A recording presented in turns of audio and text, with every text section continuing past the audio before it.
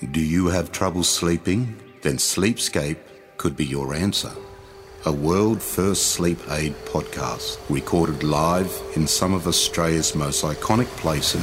I invite you to sleep under the stars. It's like you're actually there. Choose from over 10 locations. Subscribe now at Apple Podcasts or Spotify. Sleepscape. Choose where you sleep tonight. Two young police officers walk up to a white abandoned car in the exclusive South Yarra in Melbourne. As the young officers arrive, they're both shot dead in an ambush. It's 1988. This is 12-Minute True Crime. It was the early hours of October 12, 1988, when Constable Stephen Tynan, 22, and his probation constable Damien Eyre, 20, were sitting at the Prahran police station in Melbourne. They received an innocuous radio call about an abandoned car. Hey, 311, if you can slip down to Walsh Street in South Yarra. Just there's a white Holden sedan, not knowing what the rego is. Got the lights on and the smashed windows in the middle of the road. Yeah, Prince 11 received that, 26483. Normally that call about the car would have been answered by police units in St Kilda Road. However, at the time of the murders, St Kilda Road Police Station had a shortage of officers on duty and were unable to send a divvy van.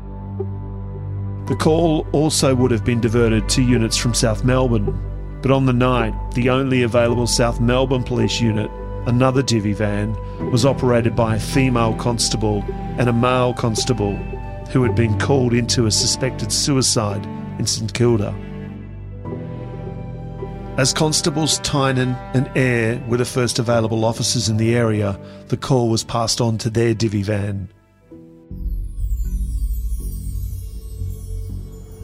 As they arrived at the scene, Constable Tynan walks towards the Holden car. The window is smashed and the headlights are on. The car's in the middle of the road. At this stage, it's just an abandoned car. The officer gets into the car and sits in it to examine the scene. While he's sitting in the car, he's shot at point-blank range in the head with a double-barrel shotgun.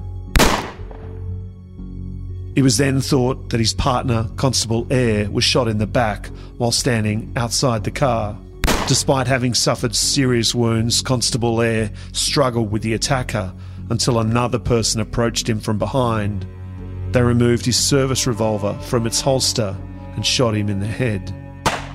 Residents on Walsh Street called police to say they heard gunshots at 4:53am. I didn't look out my window immediately. I looked out maybe 5 minutes later because I was afraid a bullet might come through my window. And I saw one of the neighbours' Commodores parked dead in the middle of the street with the doors wide open. I recognised it immediately, and the police car was behind that with its lights on and its engine running, and then I saw a body on the road next to the Commodore, which was one of the policemen's, and I believe the other policeman was actually inside the Commodore. The police communications officer attempted to contact the two officers, but to no avail. South Melbourne 150, I sent Pran 311 down to Walsh Street. Since then I've had about 3 or 4 cars come down saying that they've heard shots fired in that street, and I can't get Pran 311 at this stage. Police believed members of a Melbourne armed robbery gang had organised the murders. In the period up to April 1989, there'd been an unusual high number of fatal shootings of suspects by police. The killings of the two police officers were viewed by many as a form of payback by members of the Melbourne underworld.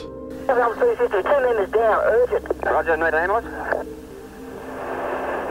50, urgent, yes, ambulance, please, 2 members down. Chapter 2, the lead-up to murder.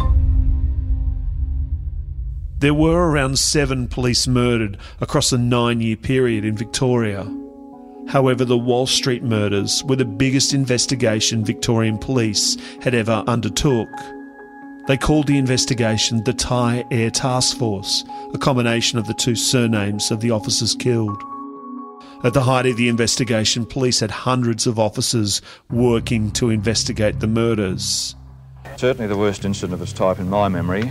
In fact, it's only the second multiple killing of police in this state. The last one was in 1878 when the Kelly gang shot Lonergan, Kennedy and Scanlon at Stringy Bark Creek. The investigations revealed the shotgun used to perform the murders was the same weapon used earlier in a bungled attempt to blast open a bank door during a robbery at the State Bank in Oak Park 7 months earlier. The gunman was last seen fleeing over the fence of a nearby block of flats. The 2 policemen died before they reached local hospital. A gang dubbed the Flemington Crew by police had robbed at least 4 Melbourne banks. The robbers, caught on CCTV, had left shotgun shells at the scene. 7 months into the investigation, the shotgun itself was found half buried in an inner-city golf course. The shotgun and shells became the single forensic link police had, linking the Oak Park robbery to the same shotgun used in the Walsh Street murders. I think the whole community is outraged. It makes us again realise the hard job the police have to do and how they are always at risk in any situation that they attend as our protectors. Members of the gang responsible for the robberies and subsequent shooting were believed to be Victor Pearce, Graham Jensen, Jed Horton, Peter McAvoy, Jason Ryan and Trevor Pentongill. One day before the police officers were killed, Graham Jensen, part of the Flemington Crew, was killed in a police attempt to arrest him over a robbery. Police believe the killing of the 2 officers were payback for Jensen's death. I'm concerned for my welfare. I'm concerned for my life. And indeed anybody else that is with me when these cowboys come charging through with their guns drawn. Jason Ryan was another member of the Flemington Crew and one of the accused. He became a lead prosecution witness in the trial and was offered immunity in exchange for his testimony. Police placed him under witness protection. His evidence changed a number of times in the lead-up to the opening of the trial.